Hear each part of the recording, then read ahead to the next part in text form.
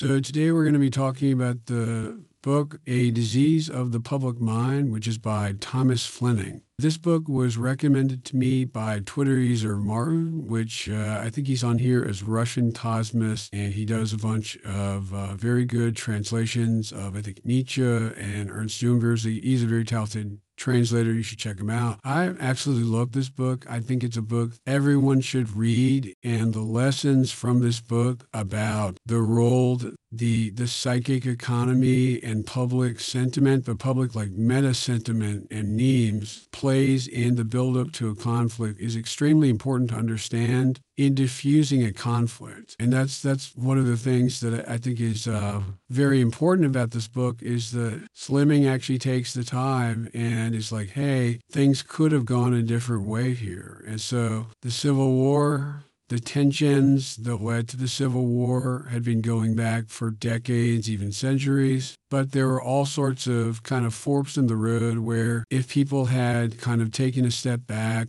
and thought about what they were doing, this huge, horrible conflict could have been avoided. It's obviously pretty relevant to today as rhetoric is ramping up, even though, I don't think a civil war has any chance of happening. There are other bad things that have pretty good chances of happening that I think people can avoid if they're smart. So this book has a pretty incredible thesis. The subtitle is A New View of the Civil War, and this was definitely a new view, at least for me, which is that Massachusetts caused the Civil War.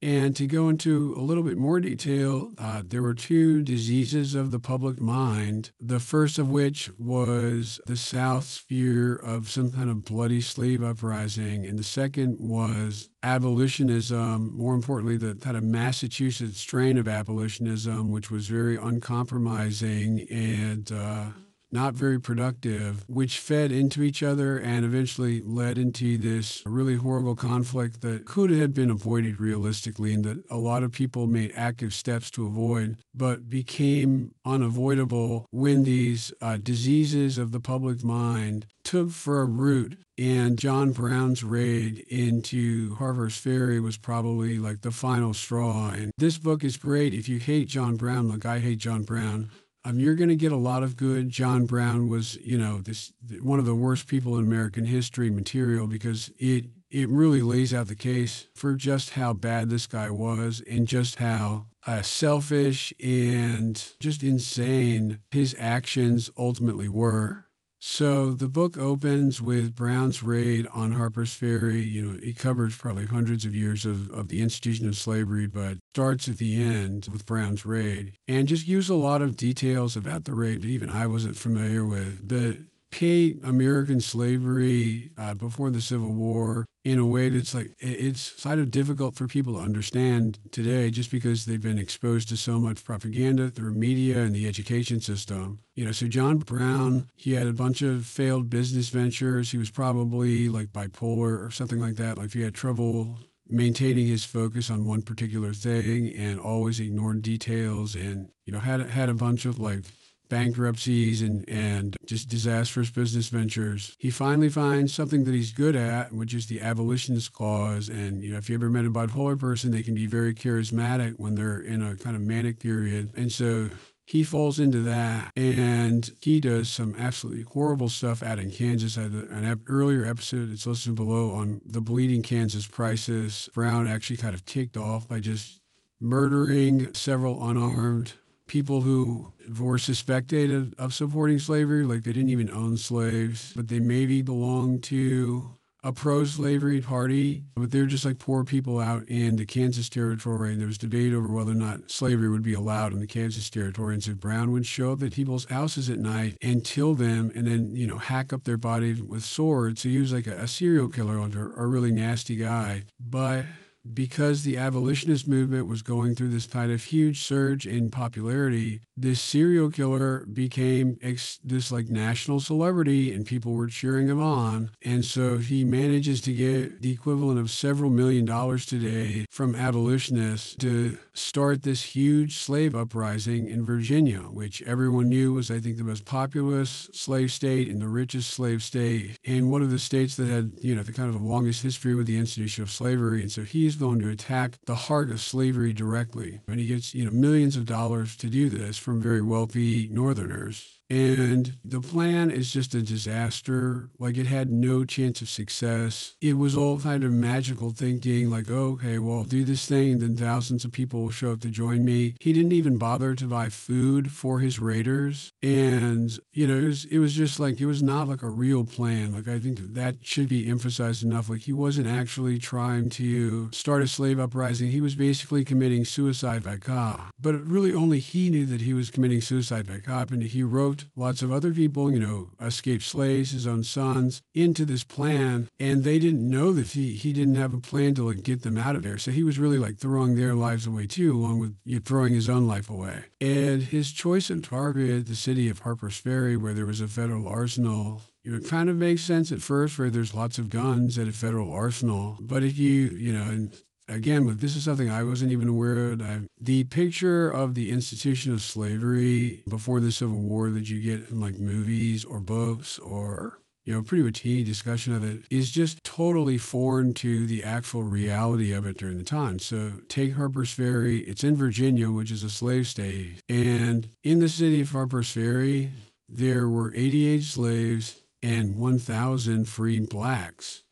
And the 88 slaves were all like relatively well-treated house slaves. And so this is an area of Virginia, and it's pretty wealthy. It's got this like industrial facility where the institution of slavery was like being phased out peacefully. And so, that's pretty foreign. People like to claim that there needed to be some big bloody war, but that didn't happen in most places that ended slavery. And so Harper's Ferry, it's like kind of a success story, right? People are being freed.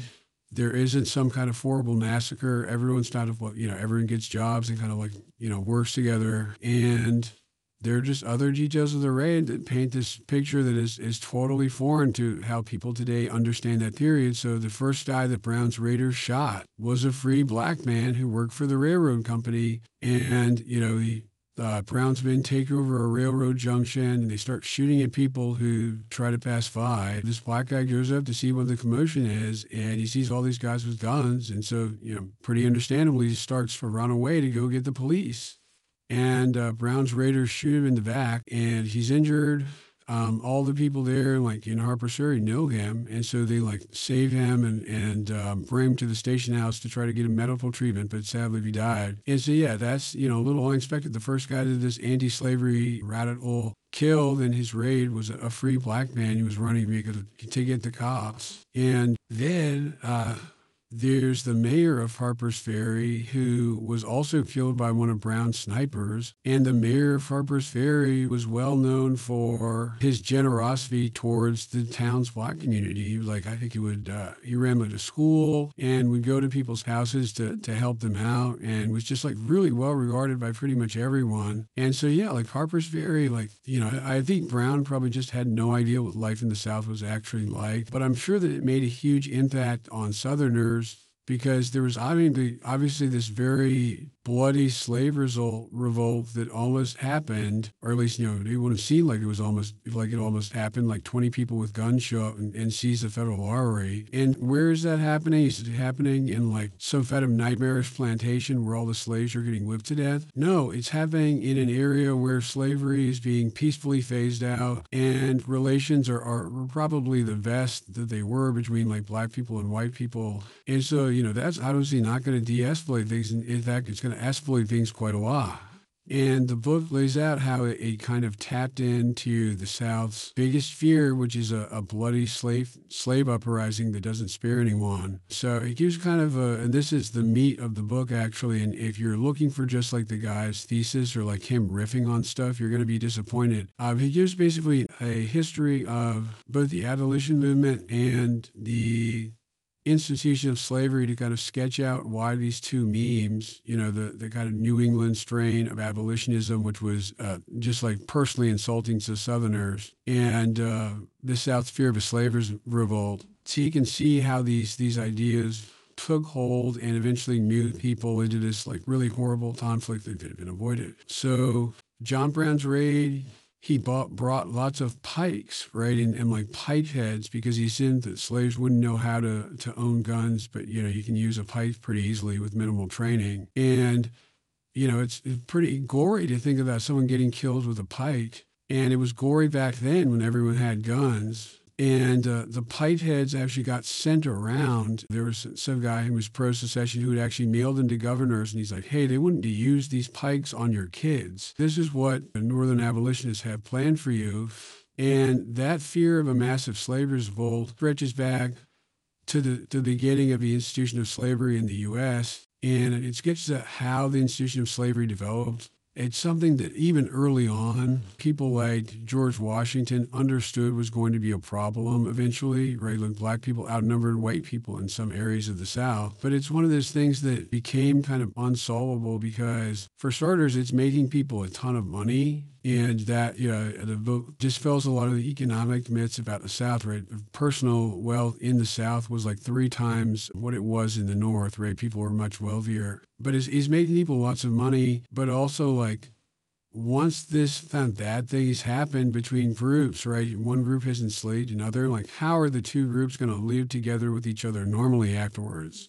And the kind of touchstone event for this in the Southern mind was the revolution in Santo Domingo, which became Haiti. And this is something, Thomas Jefferson was someone who also, a Southerner who owned slaves, who also thought like slavery needed to go. It's going to be a really bad long-term problem. And this kind of cemented in his view when the Santo Domingo slave uprising happened. And to have familiar with the period, basically there were kind of 2 rebellions. The first one, a little bit more moderate. It wasn't just about, killing all white people. And there was kind of, that happened to some extent. And one of the generals who would later do that had a major role. But basically that first rebellion happens. The leader of it is kidnapped by the French and just arrested and thrown in jail. They treat him like he's a regular criminal. And then this other former slave, then he starts massacring all the white people. He kills them in really cruel ways, like people who had nothing to do with slavery and people who even supported the initial revolution against the French crown. All those white people, they didn't really discriminate. They would just like rob and murder them. And I think it was like, pretty much every white person on Haiti either had to flee or was, horrifically killed in public. And Thomas Jefferson, this stuck around for him because he felt like he botched the situation because he was president at the time. And he knows that this slave uprising is happening in Haiti. And the French government contacts him and they're like, we know we freed all the slaves by decree, but we're planning to reinstitute slavery on the island. And Thomas Jefferson kind of gives his assent to this. And after that plan to reinstitute slavery on the island leaks, then the total blanket massacres of white people began. So Jefferson felt like personally responsible for the massacres, and it really informed his thinking on the institution of slavery. And so he came to view it, as I think a lot of intelligent Southerners viewed it, as like something that he kind of inherited. And it's like, I think the term he used was like, you have a wolf by the ears. And you know that you probably shouldn't, have a wolf by the ears, but you also can't really let it go because then it's going to attack you. And so slave uprisings often had this kind of apocalyptic character. And they're like, well, if we let all these people go, they're going to kill us immediately afterwards because there's tons of bad blood. So a good example of this is, I think his name was Vassie Denmark, and he was a slave in Charleston. He was like an artisan, maybe a carpenter. And he played the lottery. And this is one of the things, like, the modern understanding of slavery is like everyone is out on this hellish plantation and there's this crazy guy whipping them nonstop. But like in many areas, like slaves have a lot of autonomy. There are people who were artisans and basically they just had to kick their owner back, percentage of their income. But otherwise they lived like a free person did. And so this Vassie Denmark guy, he wins the lottery, he buys his own freedom, and he opens up a church and I think his own businesses. He was pretty wealthy. He was, obviously a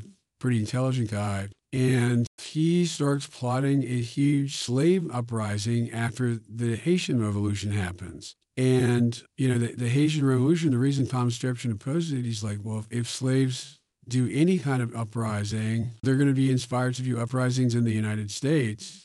And, the president of Haiti advised American slaves to rise up and come to Haiti. And so that's what this Vassie Denmark guy was going to do is he I think it was like several thousand slaves that he contacted, and they were all going to seize guns in Charleston and then kill all the white people that they encountered and then steal ships and go to Haiti. And he actually, phrased it as like, don't allow any light skins that you encounter to live because this is what they did in Haiti. And like that's something I think that came out of his trial. So like you're obviously planning to like just massacre like all civilians that they encountered. And two of the slaves, they didn't want to kill all these people, and so they ended up revealing the plan to the local authorities, and it was broken out and the ringleaders were killed. And actually, as an aside, if you want to know just how bad the like non-Trump GOP was, there is actually a statue of that guy who was arrested for planning to kill all the white people he encountered in the city of Charleston right now.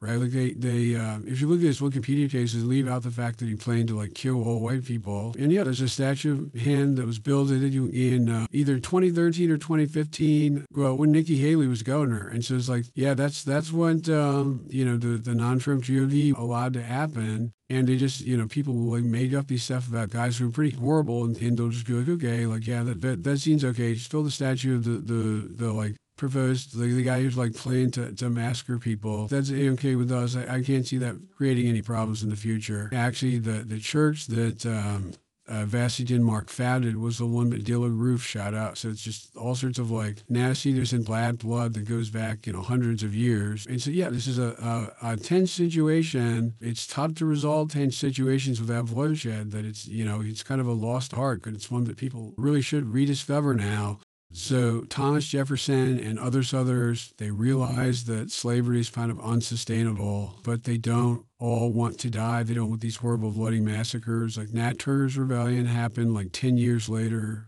And Nat Turner's Rebellion, it was a successful slave uprising. I think it was maybe at the high point, it was like 100 slaves like rose up, and they would just go to random white people's houses and like, kill them. They killed women and children. I think it was like 50 or so innocent people who were just like brutally butchered by these rebelling slaves before the military took them out. And so, the South is really concerned about slave uprisings, not entirely unreasonably, but it seems like the natural way to prevent slave uprisings is just not to have slavery. And that is the conclusion that many Southerners, George Washington, Thomas Jefferson, and lots of later people reached. But they don't really know how to end it because the whole economy is dependent on slavery, right? It's making a bunch of people very wealthy. So, if it's making you wealthy, you don't necessarily want to end it. You'll find all sorts of excuses not to end something that's making you rich. But also, like, what are you going to do with the slaves once they're free, right? Because people kind of concluded that there's going to be perpetual tension. Like, you're not just going to forget that someone used to enslave you overnight. And so, like, they don't want that have ongoing tense situation. And the experience with Jamaica soured people on,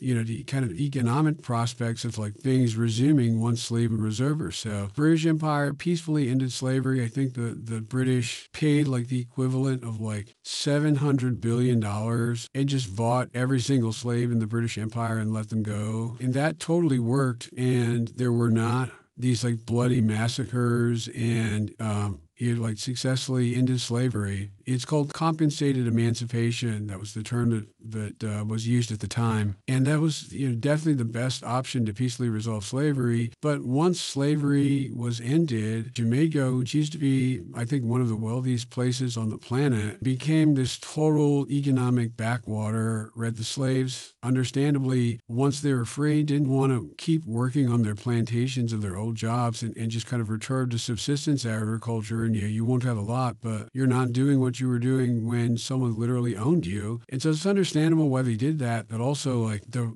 real estate on Jamaica, like the price of it dropped to like 1/20th or something like that of what it used to be. So it's like a total economic collapse. And the white population of Jamaica just totally disappeared. They weren't killed like they were on Haiti, but they just moved away because like the entire island's economy collapsed. And so Southerners, they don't want their entire economy to collapse. And especially in areas where blacks outnumbered whites, the South was like really wealthy. And so it's tough to convince people to like magnanimously turn themselves into a complete economic backwater, just like you decline into nothing, which is what it would seem like it would seem like that would happen if he ended slavery. If they were just massacred, which also have happened in other places where slavery ended. So it's a rock and a hard place. The obvious solution is ending slavery. The trick is doing it in a way that won't blow everything up. And as the slave population increases and the institution gets more firmly entrenched, it becomes harder and harder to do, even though gradually pretty much everyone understands that it needed to go and it was just no way to live.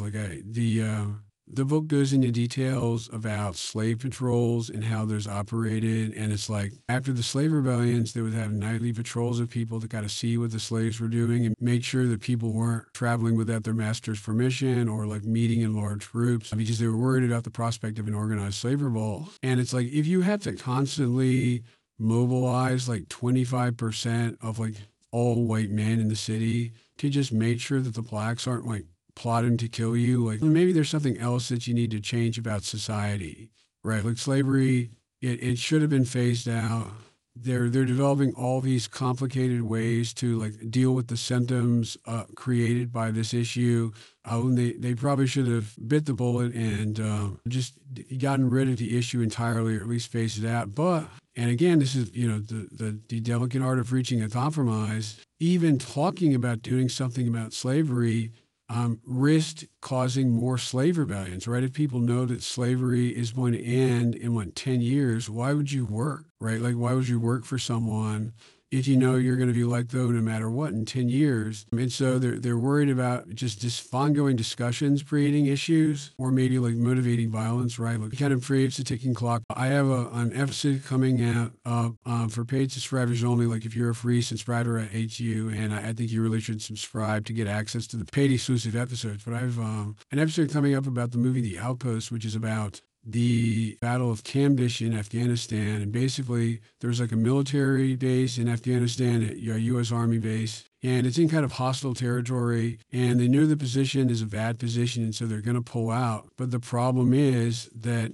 the word leaks out that they're pulling out, and they take that moment when the Americans were weakest to attack. And so it's very effective because they were slowly pulling out resources from that base. And so they weren't ready to deal with this huge major Taliban attack. And the institution of slavery kind of like that, right? Weird stuff happens in the final days of the thing. The final days of a war are often the bloodiest. And so the Southerners, they know that it has to go. The public becomes pretty hostile to even discussing it. They want it to just disappear overnight. And the book says that, book suggests that probably it disappearing overnight and, someone a Southern leader unilaterally ending it and doing what compensated emancipation. I'm sure it would have created some disruptions, but that would have solved a lot of problems. But anyway, no one's willing to do that. The plan the Southerners come to is they're going to expand the institution of slavery so much that the black population is diffused around. And so the risks of a bloody slave rebellion become minimized. But in order to expand the institution of slavery around, they basically have to restructure their entire national political system around expanding the institution of slavery, which creates the other meme that kind of took hold before the Civil War, which is the humiliation and inferiority complex of the North, and particularly people in New England and Massachusetts. And this is, great.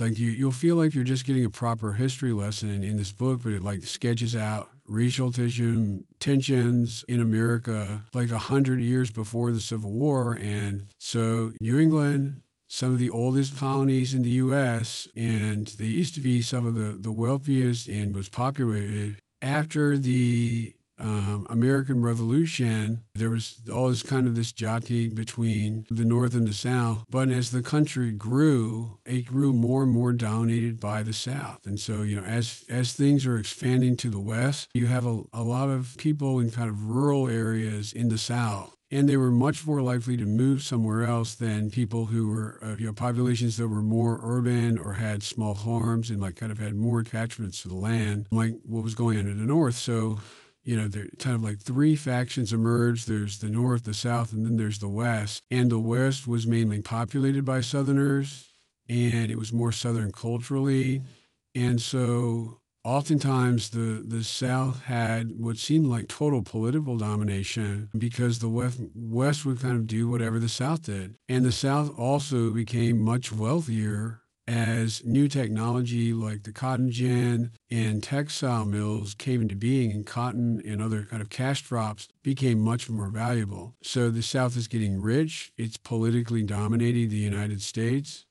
And oftentimes, the interests of the North and the South diverged even before the Civil War. So, like during the War of 1812, which was an understandable war, right? The British were waging like unrestricted warfare on the American merchant fleet. America has to respond. And the problem is that launching a war against England totally devastated the economy of New England and Massachusetts and all these other places that maintain enormous amount of trade with, both Great Britain and Canada and other places that, we're a lot closer to them and a lot more tied into the global trade network. So James Madison was president then, and to understand why it was a war, but it totally destroys their economy. Like we described the economic devastation that like an embargo against Great Britain caused. It was really bad. And so New England's getting screwed in this. And then the war starts not going well, right? The invasion of Canada was a complete disaster. They're losing all sorts of battles all over the place. And New England starts refusing to send troops that it's legally required to send to contribute to the war. And then once the things really turn south for the U.S. in the War of 1812, they start talking about seceding. And these were like, I think it's like the Hartford Compact, and they were really close to seceding. And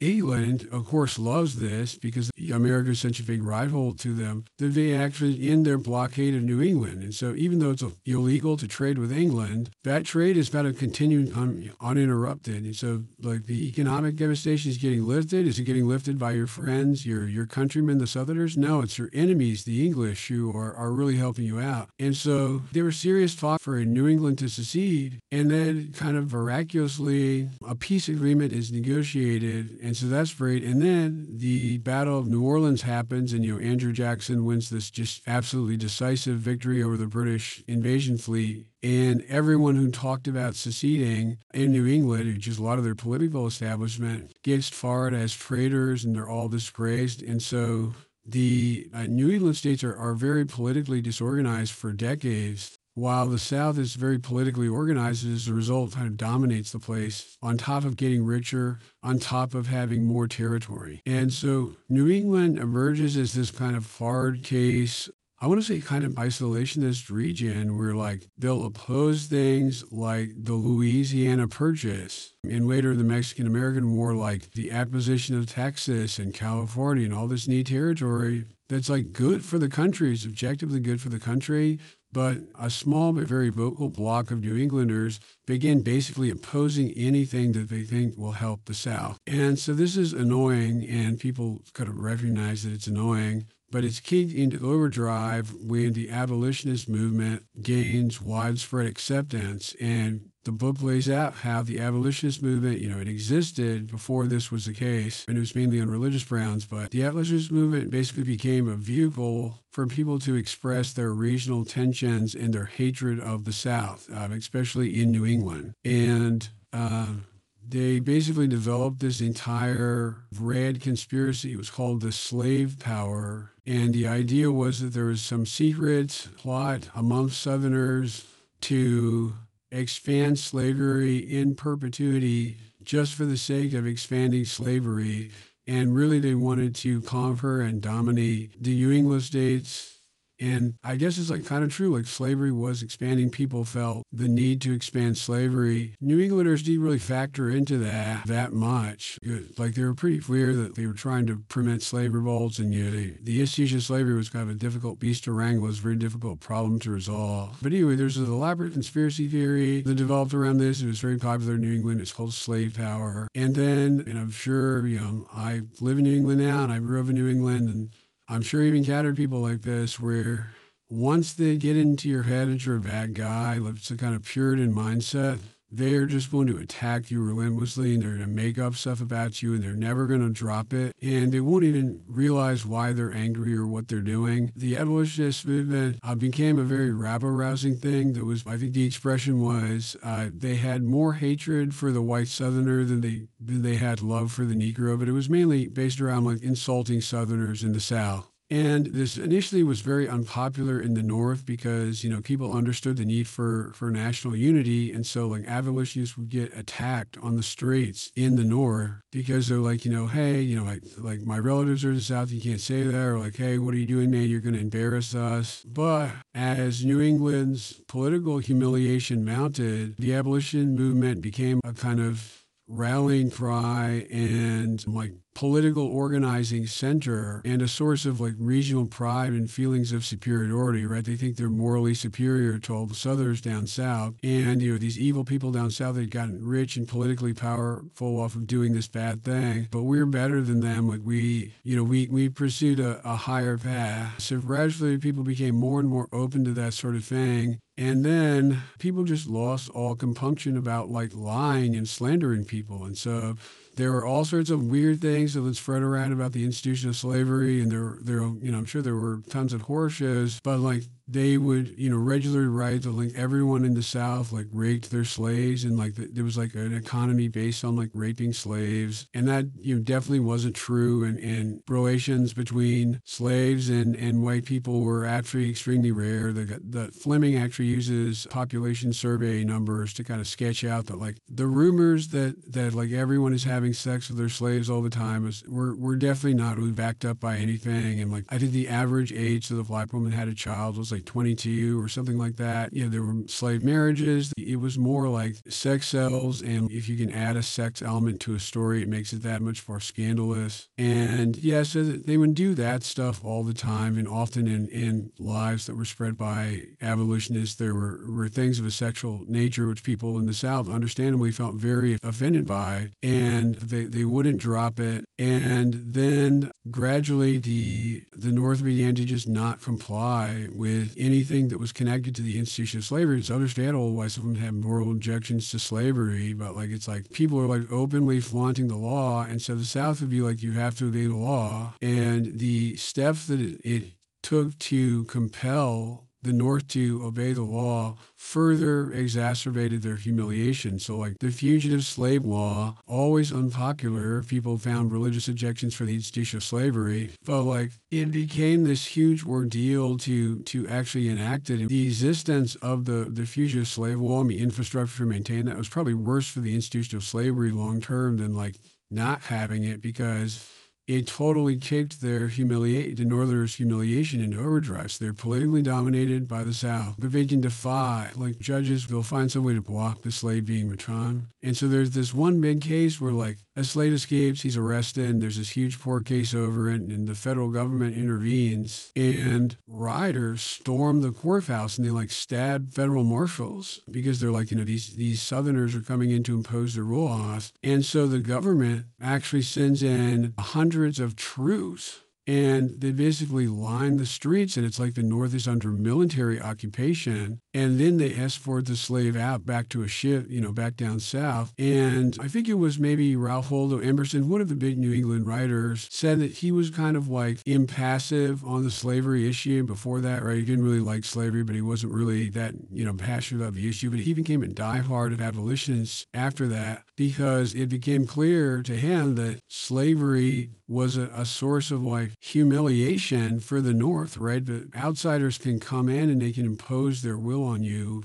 And if you elect it too bad, we can send hundreds of troops to your location. And so tensions are ramping up. People don't necessarily know why it's good to avoid these big confrontations, because they just, hey, solved a problem. You can send that slave back down south. But now public sentiment for the radical abolition movement gets substantially accelerated, and it allows people to politically organize. And as the radical abolition movement gains power and you have all these people who are like liars and it's based on like resentment of the South, like pretty openly, compromise becomes that much harder to do, right? Compromise seems like you're cucking. People will prior you for trying to compromise. So like something like compensated emancipation, that's what most people did to peacefully resolve slavery. And that just became totally out of the question, right? People wanted the slaves free now. It's a moral issue. It's a religious issue.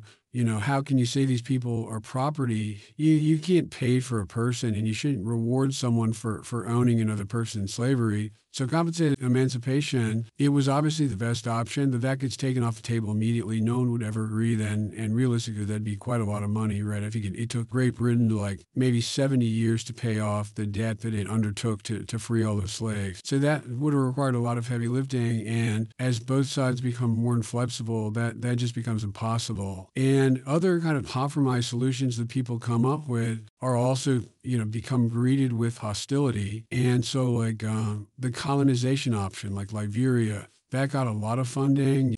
Some Southerners supported that because they're like, well, the big problem isn't necessarily ending slavery. Like that'll be an issue, but the real problem would be like, well, what are we going to do with all these people afterwards? And so sending them back to Africa seems like a good option, but abolitionists started violently opposing it because it was something other than like treating men as totally equal people.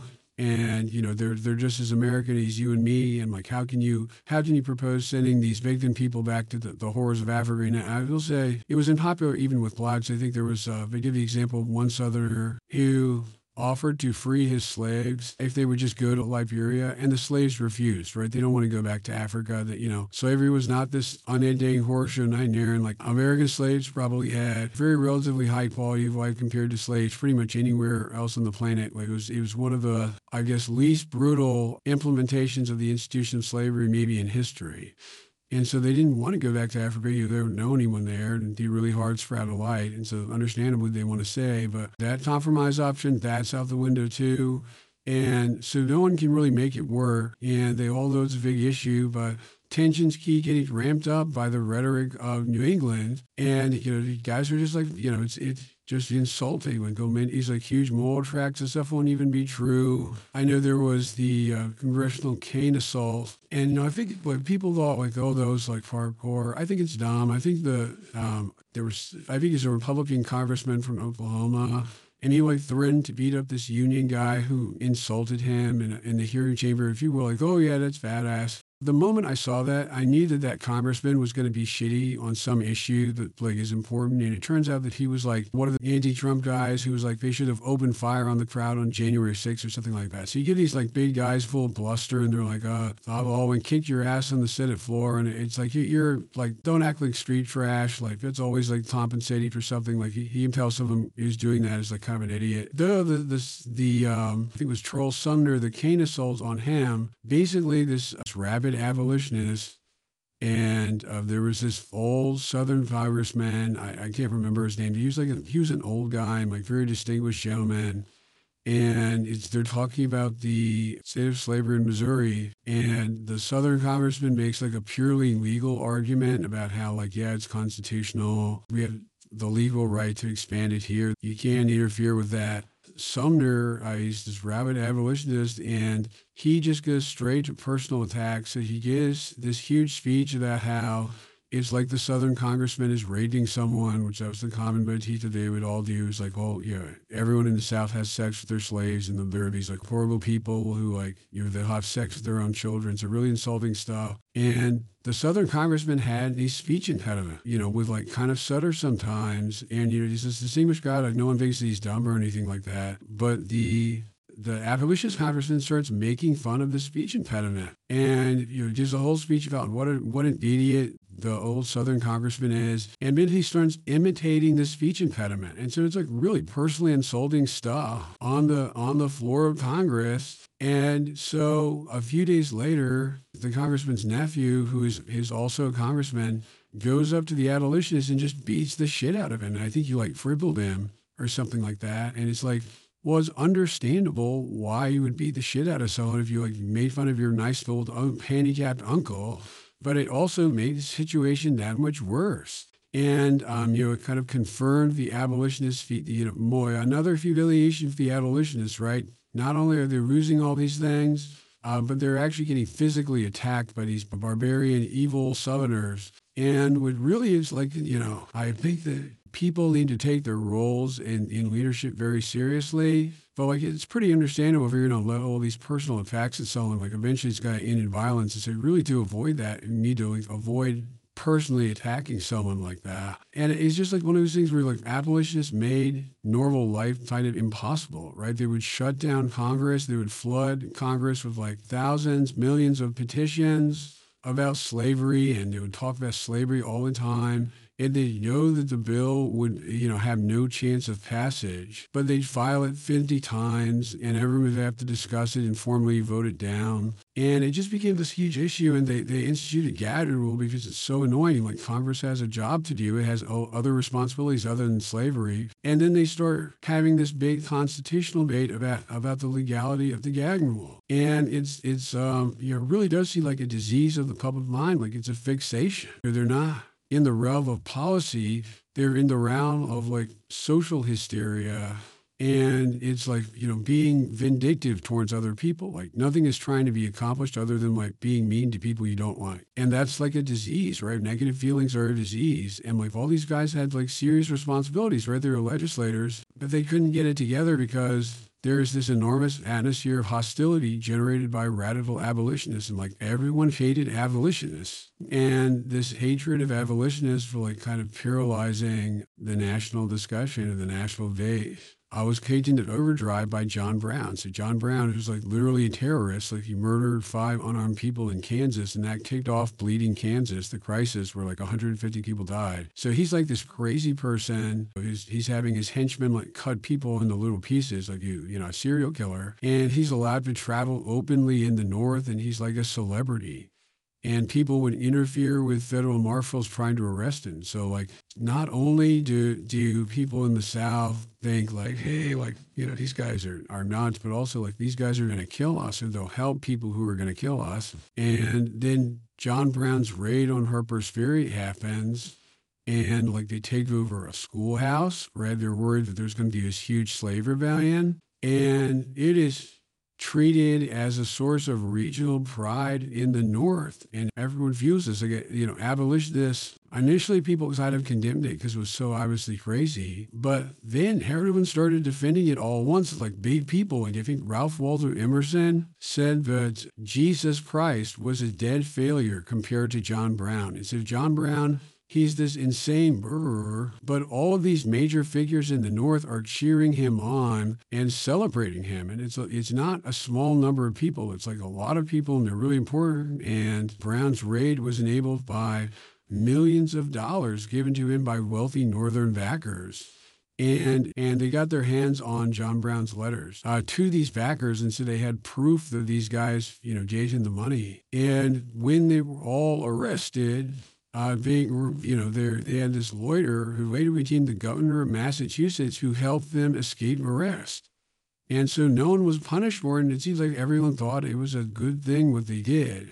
And people just lied about what happened incessantly. So like Brown, his like final speech, he basically totally misrepresents his plans. He said like he wasn't even planning a slave uprising. He was planning to like peacefully march people up north, which is just a complete lie. And people reprint the final speech like it was objective fact in the newspaper. And they're like, oh, these evil Southerners have murdered this totally innocent person who's really like Jesus Christ. And so people in the South began to think that people in the North were just kind of crazy. And Levine KJ kind of were, and it was a disease of the public mind. And it was like a regional source of pride.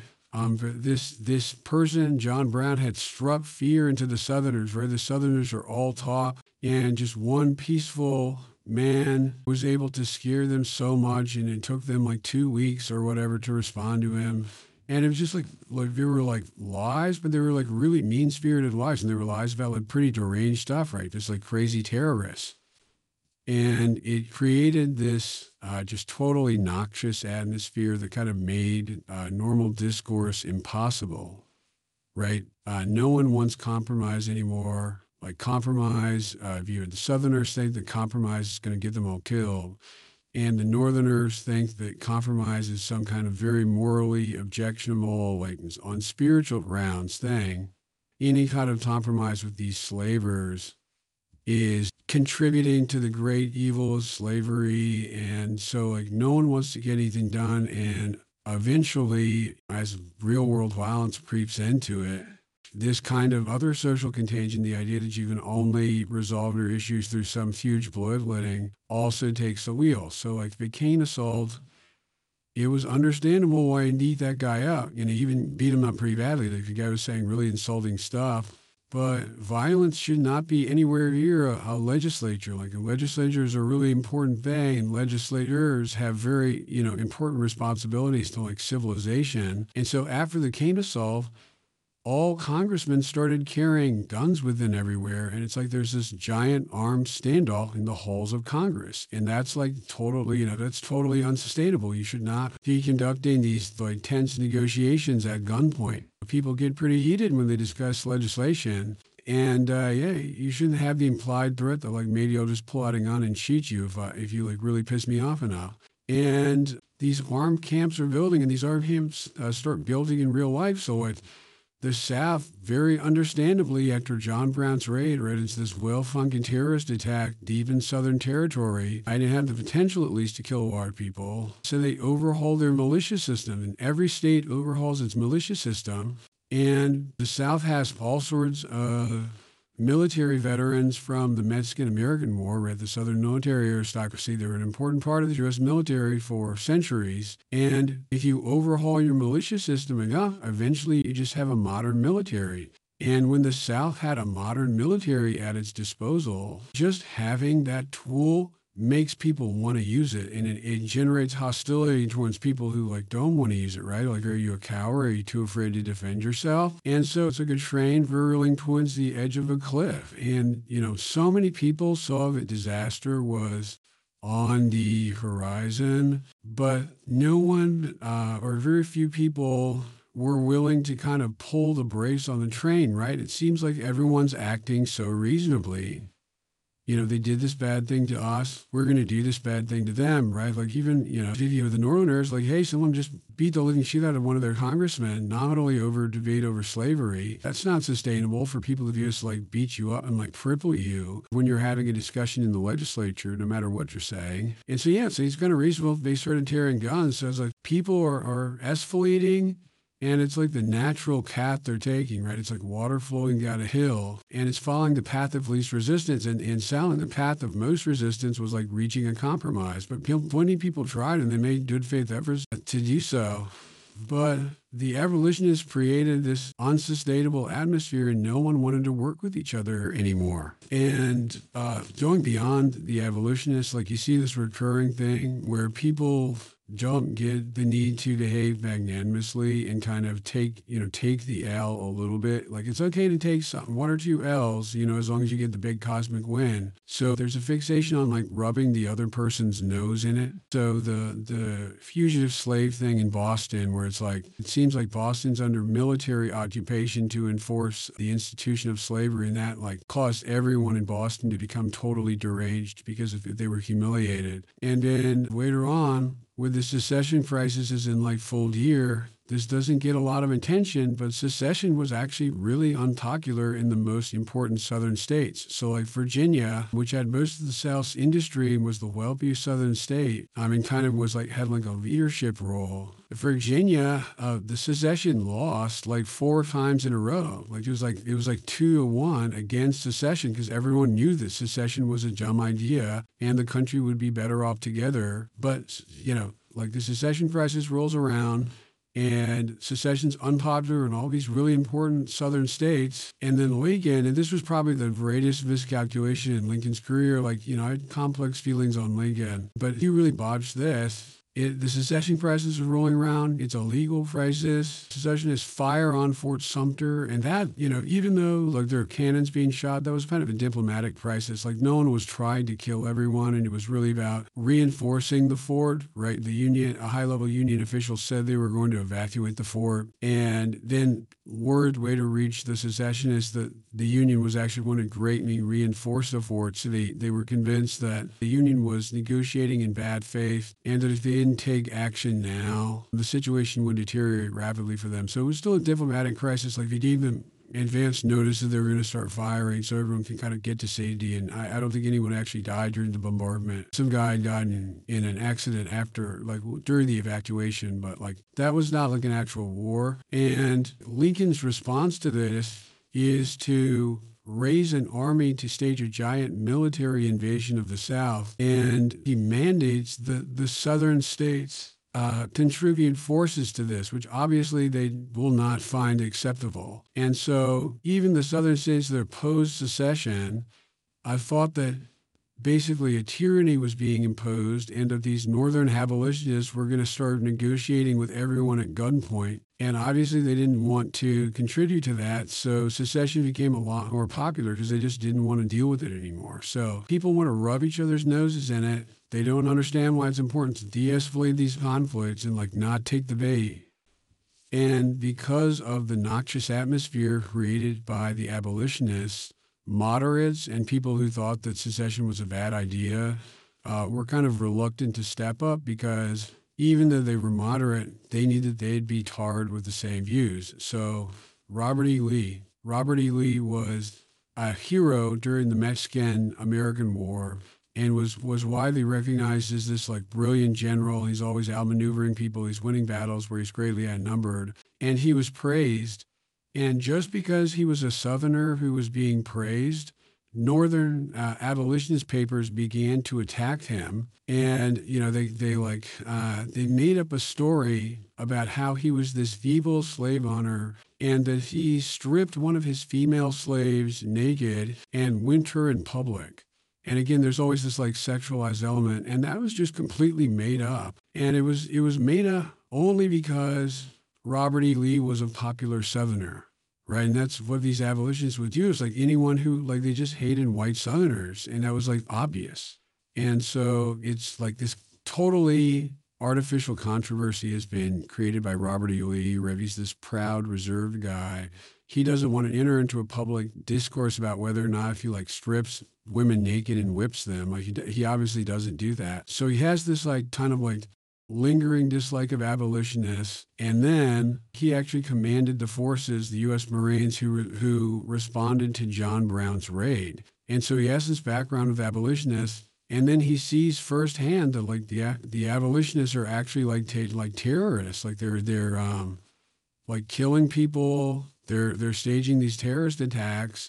And so he sees this firsthand, and then he sees the reaction to it from like Northern people, and they like worship the terrorist. And so like he understands secession is really dumb, but he has this very understandable dislike of the abolitionist movement. And he even like thought that slavery should have been phased out. So he's like a moderate on slavery too. And he's like the ideal Southerner who could be brought into the fold, right? He's skeptical about secession. He's skeptical about slavery. But because of the abolitionists, they couldn't bring him back into the fold. And so he was asked to be the head of the Union Army, and he declined because even though he really liked the Union and he would never want to raise a hand against the U.S. Army, he wouldn't want to fight for these people that he thinks are totally crazy and have a realistic chance of invading his home. And so again, like the blame lies with the abolitionists for making the situation that was really tense absolutely impossible to resolve. And I think the book does a really good job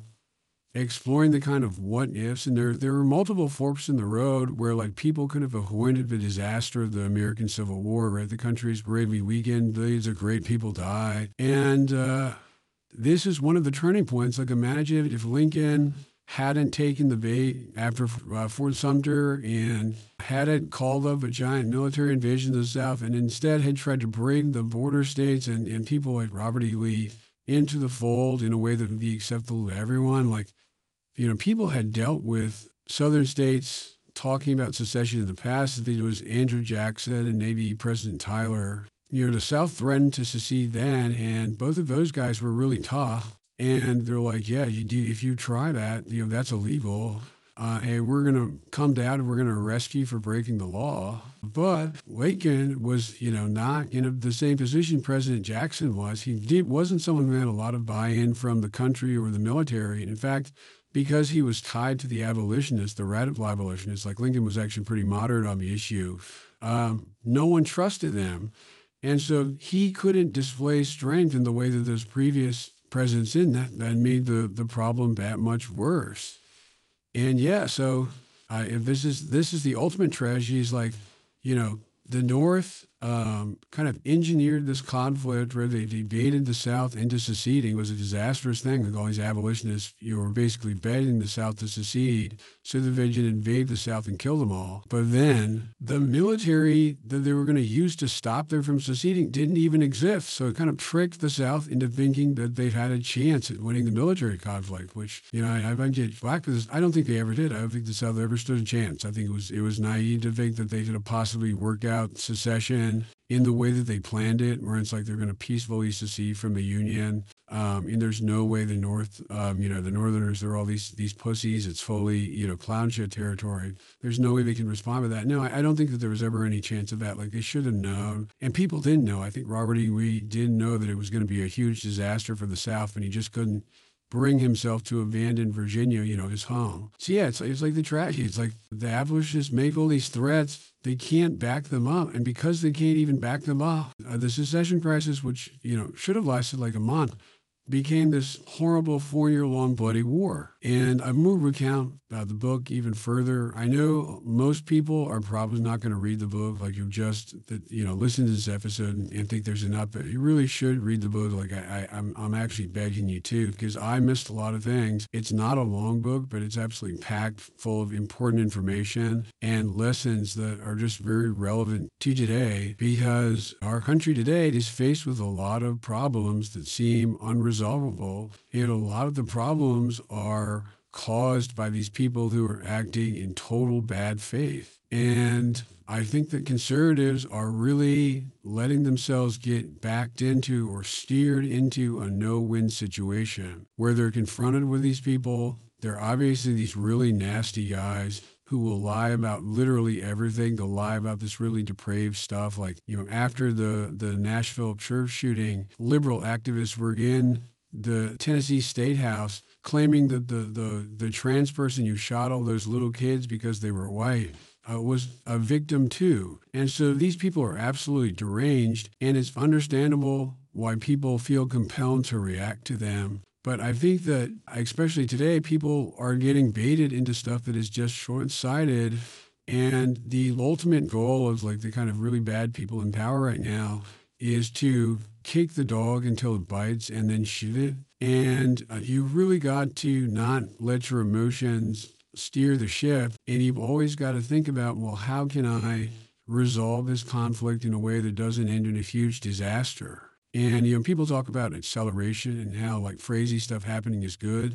I don't think that's the case at all. In fact, I think that in every period of acceleration, conservatives have lost out because they're not nearly as politically organized and politically united as the left is. So really what we need is kind of radical deceleration, and people need to stop instinctively reacting to these provocations and instead react in a much smarter way. So like I'm thinking about the Colorado Supreme Court decision to take Trump off the ballot in Colorado. And this is a situation where there is no basis in law for them to do this. It's like a transparently political decision. And it's one of those decisions that even liberals are condemning because it's so stupid. And it is so disruptive and just like unnecessarily provocative. It's going to get thrown out by the Supreme Court. And even if it didn't get thrown out by the Supreme Court, it would have no impact on the election anyway, because Colorado, it used to be a swing state. Now it's far left territory, and that's the sad state in many states in this country. But conservatives are taking the bait, and they're allowing liberals to set the tone. And a bunch of conservative states are like, well, if you take Trump off the ballot, we're going to take Biden off the ballot. And that's a kind of understandable reaction, right? Like, you do this bad thing, we're going to do this bad thing too. And it's understandable, but it's really short-sighted because ultimately liberals are saying we don't want a normal election. And then conservatives are like, well, we don't want a normal election either. And the problem with that is that Trump will probably win a normal election. And so really, like, I think people are, even when they react to liberals, they're letting liberals set the conversation and liberals set the tone of debates. And I think the way you short circuit these situations is by conducting yourself to a really high standard. And yeah, I think that people are kind of itchy for a fight. And oftentimes they're itchy for fights that they can't win, right? And then that's always the problem, is that people get baited into these conflicts, and they might even do well initially, but when you look at the grand scale involved in like really big conflicts, they can't keep up, and they'll lose a long war, just like the South did, right? The South, it wins this big military victory initially. It seems like things are doing great for it. But long term, it had no chance because they had no chance at real diplomatic recognition, and they were in such a deficiency in industrial power and population. And as bad as the situation was in the years and the decades preceding the Civil War, and this is why this book is so important, Fleming does a great job presenting what-if scenarios where people could have de-escalated the situation and just chose not to. And you understand why they did this. It's not always unreasonable why they didn't de-escalate, but their decision not to do this led to complete disaster. So like the summary reading, like it's understandable why this guy wanted to beat the shit out of the abolitionist congressman, because the abolitionist congressman said things that were just totally unacceptable in a really formal setting. But there were plenty of people in the abolitionists' own political party who weren't abolitionists, or even if they were abolitionists, were uncomfortable with that breach of decorum. And like those are guys where you could have, they could have passed a resolution, they could have done something that would have like really like, censored him or could have even put him on trial, where they just made it clear that like, no, it's not acceptable to disrupt Congress in this way. And instead, the guy did this very human reaction. He beat the shit out of this guy who insulted one of his loved ones. And what do you know? That was satisfying initially. He was a big hero afterwards. People like literally sent him replacement canes because he broke his cane on the abolitionists. But it led to disaster because everyone started carrying guns in Congress, and it was just this totally unsalvageable situation. So it's like people that need to know not to take the bait. And I think now, especially in right-wing politics, people rely so much on slogans and mantras, and oftentimes like they're good in general, right? Like they're oftentimes good advice. Like there's the friend-enemy distinction meme, and a lot of stuff is so vague that it can be applied to anything. Oftentimes these are like thought-terminating cliches, and they're just an excuse to stop thinking about the full ramifications of your actions. And I just hope people remember that there's never a point where you can like turn off your brain and just kind of go through the motions. You always have to be actively engaging with the situations that you're dealing with, because for every rule, there's an exception to the rule. And like you kind of have to go along with the universe. The universe is going to present you with unexpected stuff, and you have to be able to be sensitive to that and respond to it appropriately, because there's not always going to be easy answers. So you really do have to always like think about what the best path forward is. And I think that now like people are kind of like, it's very reflexive, right? It's like that, that Republican congressman threatening to beat the shit out of that union guy in the middle of the congressional floor, like in the middle of a hearing, and the union guy was talking trash on Twitter. And no, the union guy shouldn't be talking trash on Twitter, but the answer is to like refuse to talk to the union guy, like, not even have him invited to the hearing, rather than to, lower the halls of Congress to like, fights between street trash. And it's just like, stop, people need to like stop blindly reacting and like start taking a little bit more control of what they do, right? Yeah, I got pretty seriously injured, I want to say a few years ago, and it's still around. It's a pretty serious injury. It's, constant pain, and, until you get it addressed. And I started doing yoga. I do yoga all the time now. I love yoga. There was a place by a lake. It's like 10, 15 minutes away from my house, but it's closed for the winter. So I drive maybe an hour into downtown Portland to go to yoga. But it's like the best part of my week. And I strongly recommend all of you guys do yoga.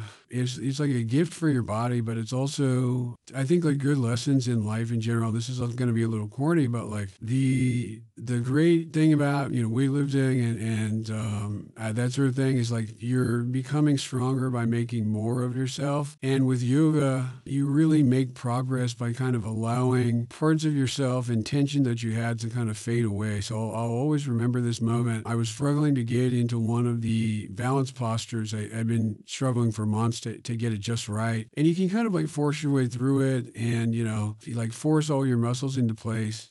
And my instructor told me to loosen my big toe, like unclench your toes. And as soon as I unclenched my toes, everything fell into place perfectly. I didn't even know that I was clenching my toes. And it was just an unconscious reaction to assuming this like unfamiliar position. But it turned out that tension was the obstacle. And like, guys, that's what's true for a lot of life is like the tension, the anger, the reservations, like they're holding you back from like finding the like where you need to be. And I think like everyone likes anger. Anger is so cathartic. And I think that people like blindly reacting because it provides that catharsis. But ultimately, like it can serve as a really big obstacle. And I think that like when we win, it will be something that, it requires a lot of work, requires a lot of concentration, but it seems effortless. Like I think about, this is a great movie. It holds up. I rewatched it recently. The Matrix, the 1999 movie.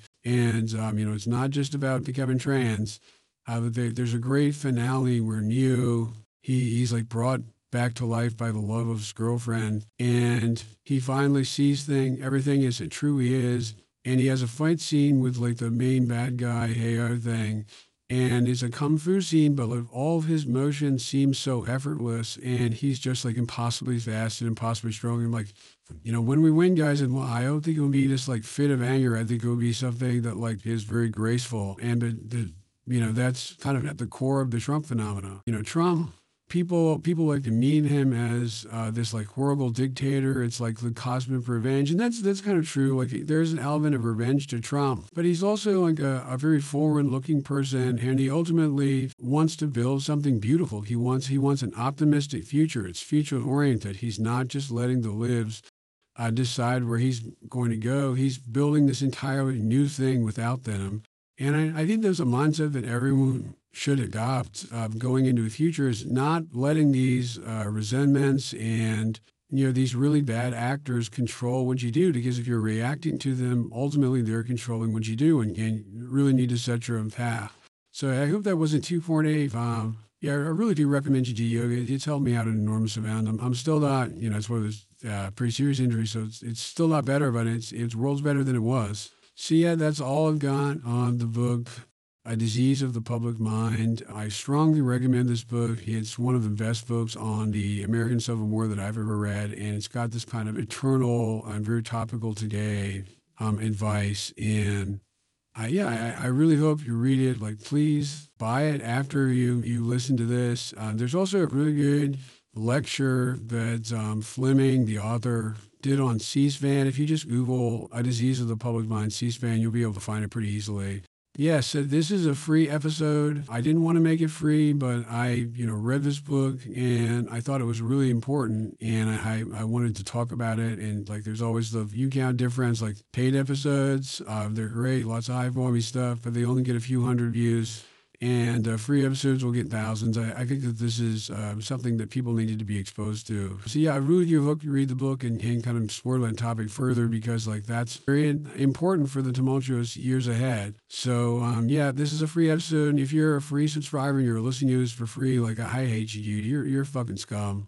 And I take it as a personal affront to me, your laziness and duplicity. You're nothing like the paid subscribers who have these very complex and rich inner lives and are just these wonderful people. They're all conventionally attractive and have strong facial symmetry, and you never be like them because you're just the scum of the earth. However, you can always turn your life around. This is a great lesson of A Disease of the Public Mind, but it's never too late to start making good decisions and to turn the situation around. And you can turn the situation around for yourself personally. Like obviously, if you're a free subscriber, things are going kind of bad for you, but you can improve your lot in life by getting behind the paywall. It's only a near $5. You can just click the subscribe button below to modify your subscription. I really am grateful for all paid subscribers. So thank you guys for listening to this. There are either 4 or 5 episodes in the hopper. Some are already being edited right now. And all of those are going to be paid exclusive. Like free subscribers, you deserve trash. You deserve less. My ultimate goal is to give you guys nothing. I despise you. And paid subscribers, I want you to have all the wonderful things in the world. And I'm going to try to do the best I can for you. Just put no effort into free content. So yeah, I hope you enjoyed this episode. It's the longest one yet. And I going through Civil War King now. Another good book that I read. There's another episode on that you can find the link below. But it's a War to the Knife, which is about bleeding Kansas, and it's got one of those other like very divergent from the mainstream interpretation of the Civil War. But there's just so much propaganda relating to the period, especially now, that it's really important that people on their own initiative go in and learn more about it, because there really are so many revealing lessons. I'm going through Shelby Foote's The Civil War Narrative, which is another book that I'd strongly recommend to you. And it really is like the American Alien, like it's these titanic struggles between all these great men, and it's just a joy to read about and to learn about. So yeah, that's all I've got for this week. Thank you for listening.